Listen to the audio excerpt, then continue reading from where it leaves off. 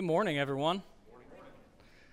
I am so grateful to get to fill in for Chris for one more week. They are on vacation, and we are all excited to have them back. But I'm really looking forward to getting to deliver one more sermon to y'all. So we are thankful that you are here this morning.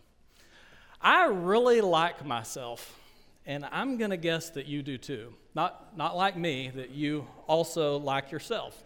This doesn't mean that I always feel good about myself. That comes and goes, but I've always had a special knack for looking out for myself, taking care of myself. Have you ever been on an airplane when they oversold the flight? Hey, I have. In fact, I'm pretty sure that it was a youth trip to New York. And we were traveling as a group, and it felt like we had been sitting on the tarmac for forever without moving. You could see the flight attendants beginning to kind of stew around, and they were talking about something amongst themselves. And here in just a second, one of them comes on the PA and says, "We have overbooked this flight, and we need 2 people to get off."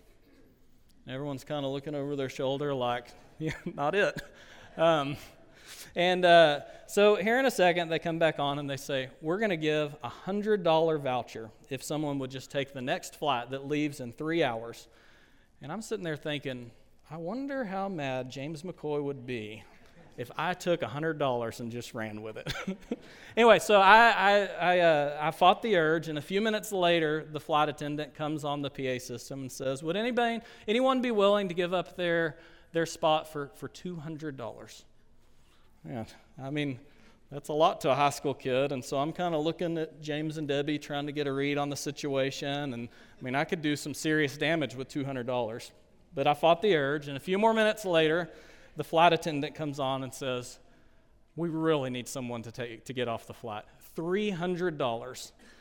And I'm like really squirming in my seat, but a guy raises his hand, and he gets his stuff, and he goes off the flight, and I'm looking around thinking, didn't she say she needed 2?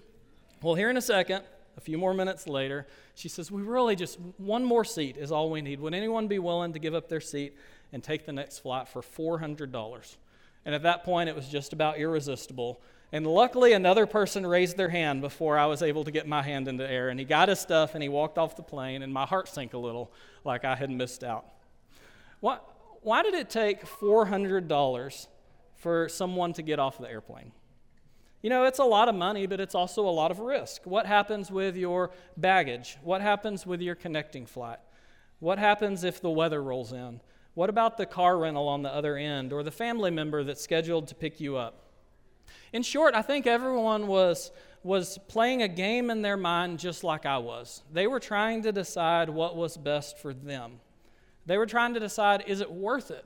Would I be better off staying on this flight or taking the money and getting off of this flight? Someone had to leave, but at the end of the day, I knew that it didn't need to be me. Someone else needed to deal with the issues and the inconvenience and the problems. You know, I have this attitude more often than I would like to admit. When I catch myself speeding up just a little bit to grab that parking spot before the person on the other aisle sees it that you know is looking for a spot, or if I'm shopping and there's one item left on the shelf and I'm not sure if I want that item, but I put it in my cart just so it's reserved for me while I decide. I know some of y'all have done that. Don't act like you haven't. This is the world that we live in, right? If I don't do it, someone else will. At our core, we are really all in competition with one another. In a sense, you are competing for your team, and I'm competing for my team, and frequently we find ourselves locking horns. Sometimes it's small, and often it seems inconsequential, but sometimes the stakes are a little higher. Like, have you ever competed with a friend for a promotion? You might really care about them, but deep down, you probably care about yourself a little more. I really love me, but at the end of the day, I don't find it very satisfying. And I'm going to guess that you really love you, but at the end of the day, I doubt you will find it very satisfying either. You see, we think that self-love, that looking out for ourselves is going to get us what we want. In times, we even feel like it's necessary. And so as I was preparing, I asked myself, what is it that we really want? I can make a long list, but most of them collapse down into a handful of really basic desires, and I've got 3 of them. I've got the 3 up on the screen. We want to feel good, we want to feel safe, and we really want to belong. But when we honestly examine our own attempts to provide these things, I think we find ourselves falling woefully short. Think about it with me for a second. Something might feel good for a while, but that feeling quickly fades, and our senses are numbed and we need more. So that car that was so new and so exciting a few months ago soon isn't new anymore. Or that exhilarating relationship quickly becomes the norm and it becomes boring. Or the cabinets in our house. We paint them a fancy color, and the next year the color goes out of style. Or the kids grow up and leave. And then in all these and our other pursuits, we're left feeling not so good anymore. Or we might feel safe. We might feel safe as long as nothing happens. So we have this bank account, and it's kind of like a blanket, and it makes us feel cozy and warm, but it doesn't do much good when it rains. The markets fall, and inflation rises, and you get that tax bill in the mail, and the raise doesn't keep up with the expenses. We wear our seat belts, and we drive really careful, but that doesn't help us when someone else decides to do something not smart. We buy insurance, and we hedge ourselves against loss, but then we get a diagnosis, and we remember that being able to pay for health care and having good health are 2 separate things. We feel safe, but we have so little control. I sometimes wonder, are we? Or a sense of belonging. You belong as long as you're on top, as long as you have value and utility. But then we get hurt when family finances get in the middle of family relationships, or when the boss has to make a hard decision and the work family hangs you out to dry. When you start needing more than you can give, it seems like our friends quickly become unavailable. You know, in a sense, it can feel like we are hamsters running on a little wheel, and we're trying to catch something that we can never get to. We're trying to go somewhere by running faster, but it never seems to get closer. I think that the world around us is crumbling because of self-love, because of the relentless pursuit of self. And this isn't a new thing. 2,000 years ago in Romans chapter 1, you can read it starting in verse 18 and following, we see that Paul had seen and witnessed this same thing. What was it? It was this spiral towards destruction. And Paul uses this phrase. He says it was due to worshiping the creature rather than the creator. Or we could back up another 1,000 years, some 3,000 years ago, in the book of Ecclesiastes. We read it all scattered throughout the book. It shows this same pursuit of self. And over again, the author calls it a chasing after the wind, futility, meaningless. So where do we turn? In John chapter 6, there was a whole crowd of people, and they were following Jesus for selfish reasons. They didn't love Christ. They loved to have their bellies full of food. And when Christ showed them this, many of them turned away. There was, however, a group of people who saw something more. They were beginning to see that there was something bigger than just filling themselves. And so on the screen, you'll see John 6, verses 66 through 68. After this, many of his disciples quit following him and did not accompany him any longer. So Jesus said to the 12, "You don't want to go away too, do you?" And Simon Peter answered him, "Lord, to whom would we go? You have the words of eternal life." You know, we eat and we are soon hungry again. When we seek to fill ourselves, we likewise soon find ourselves empty. But I propose that there is a better way. There is a way to find eternal fullness. Where do we go? Where do we turn? Well, we turn to the only being worthy of love. Church, if you pursue yourself, you will catch yourself and be terribly disappointed. But if you pursue God, you will catch God and be eternally full. Let's read our key text for this morning. Matthew 22, 34 through 40. But when the Pharisees heard that he had silenced the Sadducees, they gathered together, and one of them, a lawyer, asked him a question to test him. "Teacher, which is the greatest commandment in the law?" And he said to him, "You shall love the Lord your God with all your heart, and with all your soul, and with all your mind. This is the great and first commandment. And a second is like it. You shall love your neighbor as yourself.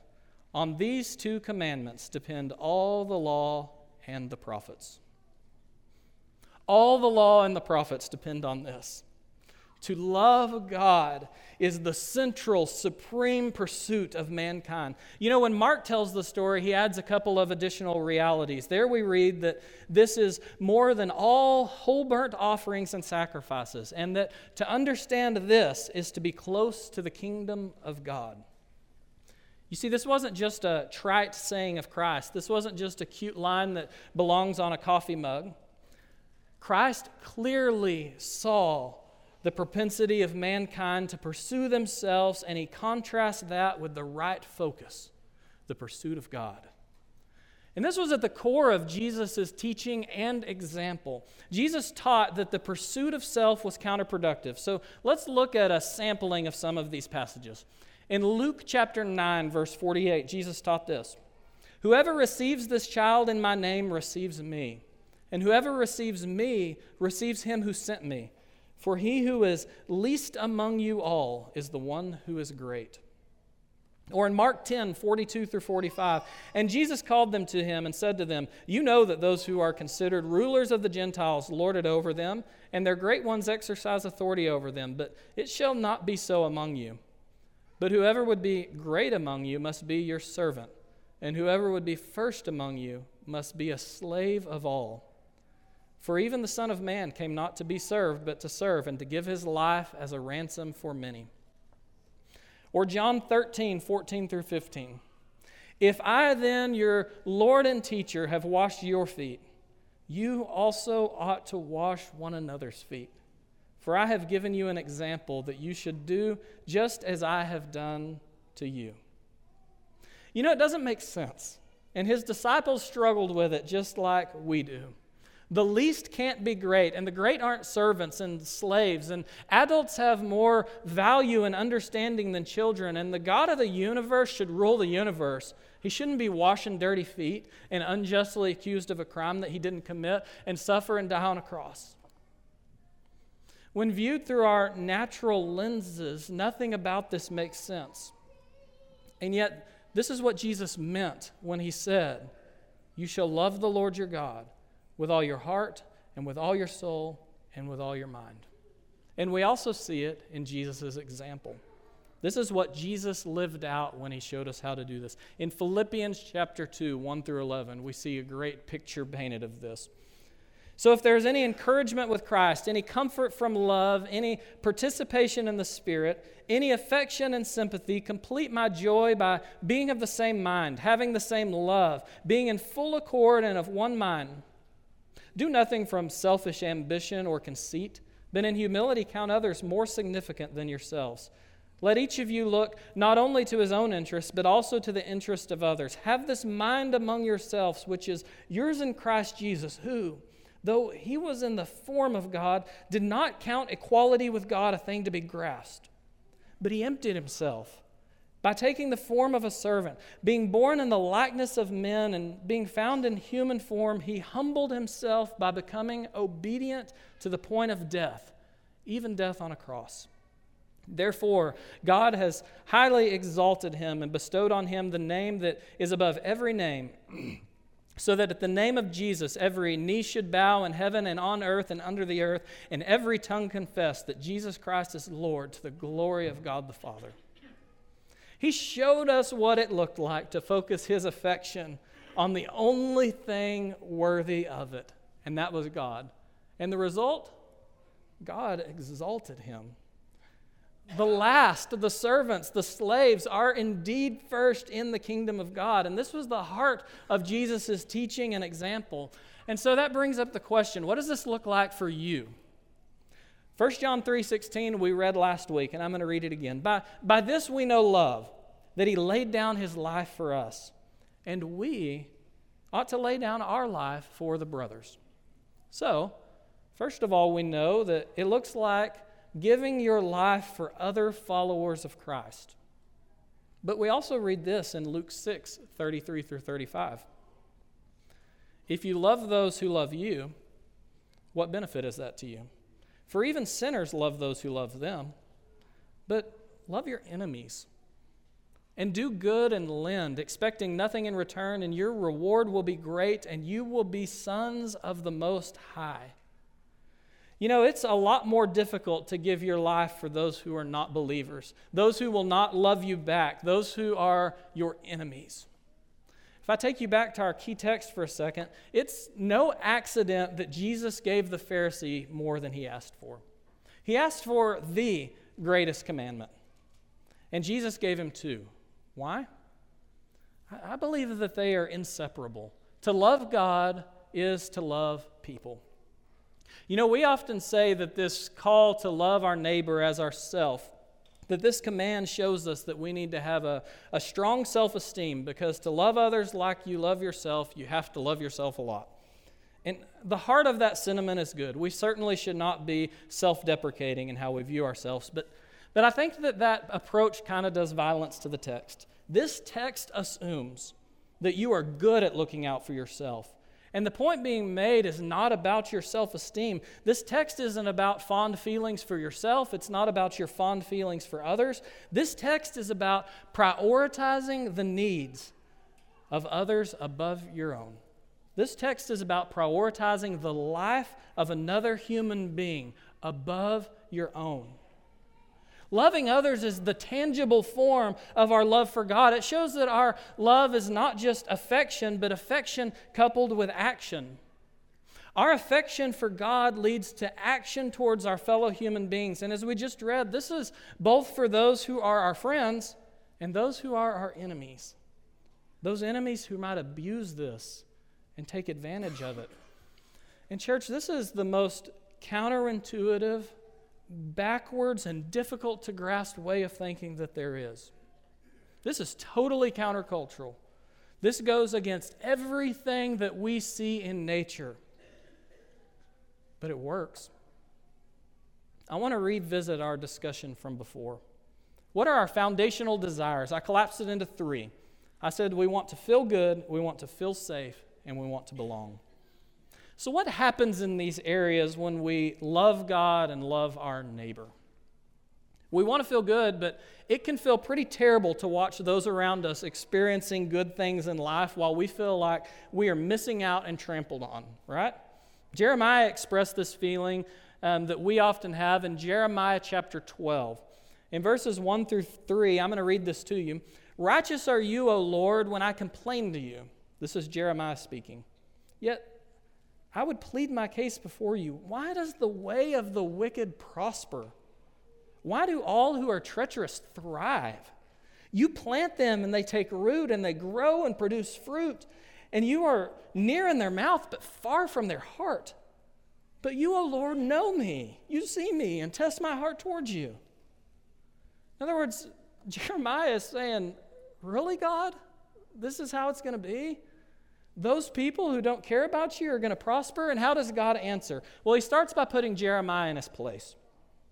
In verse 5, he says, if you've raced with men on foot and they have wearied you, how will you compete with horses?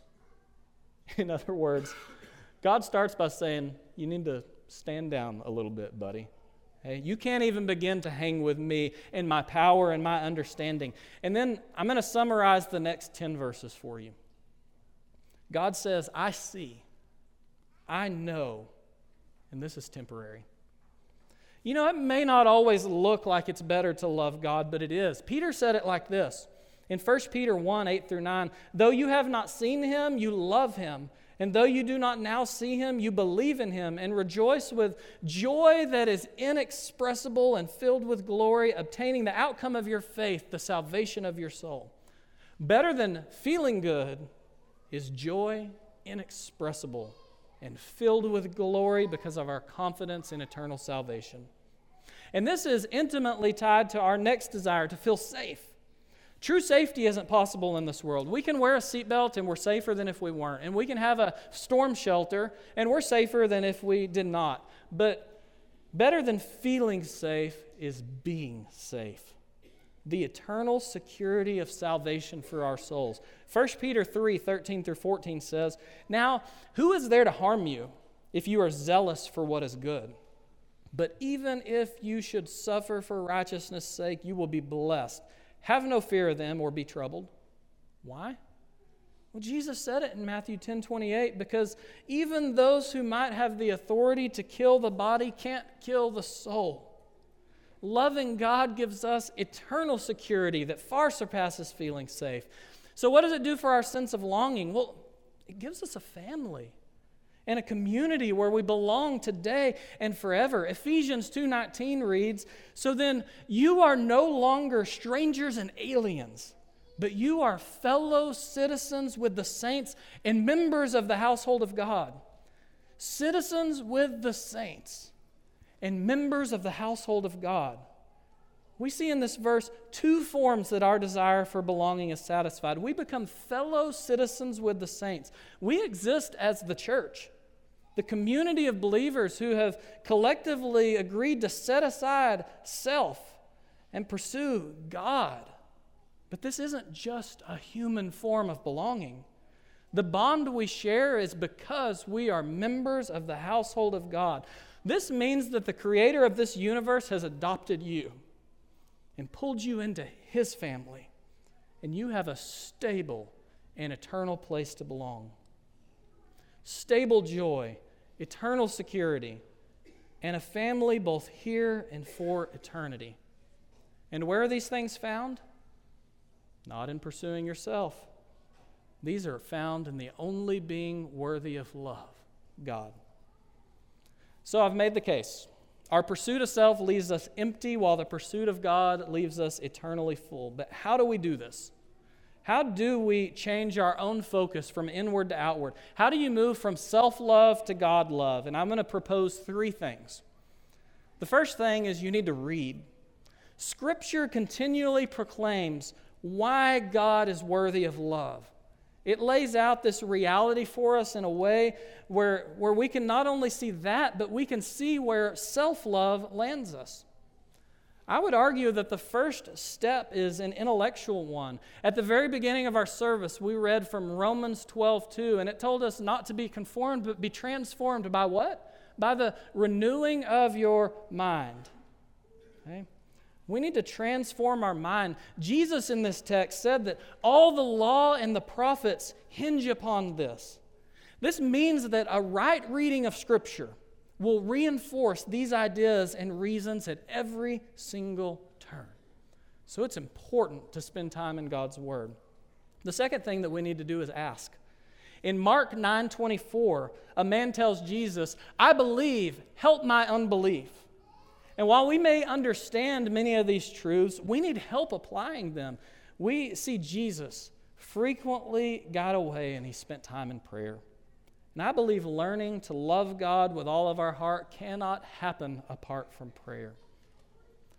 And finally, to change, we need to move. Jesus tells us in Luke 5:32 that he didn't come to save the righteous, but sinners. The church is full of lovers of self being transformed into lovers of God. While our ultimate goal is the love of God, our ultimate failure is our inability to do this as we should. And for this, Jesus stepped in to bridge the gap. And once we have him, once he covers us and shares his Spirit with us, we find that changes start happening that would have been impossible before. We find the fruit of the Spirit starts to grow, and each fruit is rooted in directing our affections towards God instead of self. You know, I think one of the most amazing things about all of this is the fact that God loves us even when we don't love him. And that's what makes it love. That's what makes it special.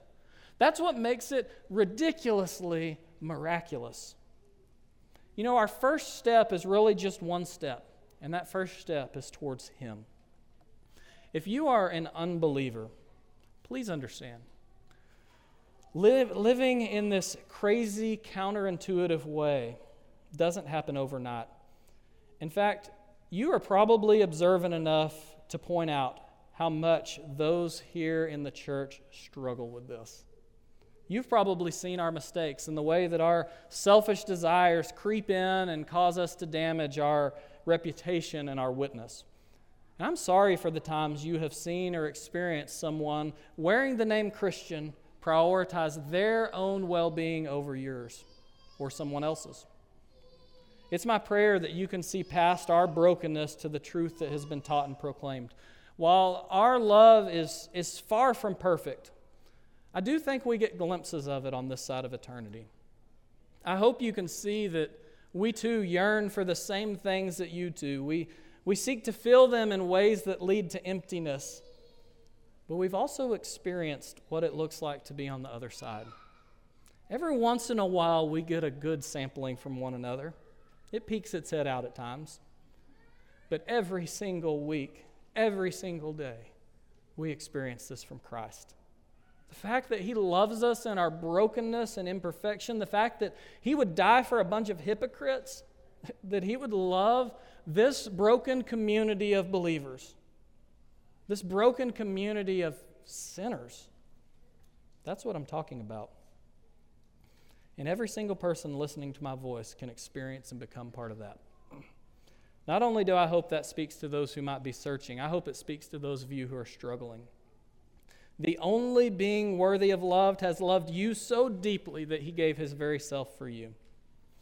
So this universal access to His love makes me wonder, what would it look like if we all did this?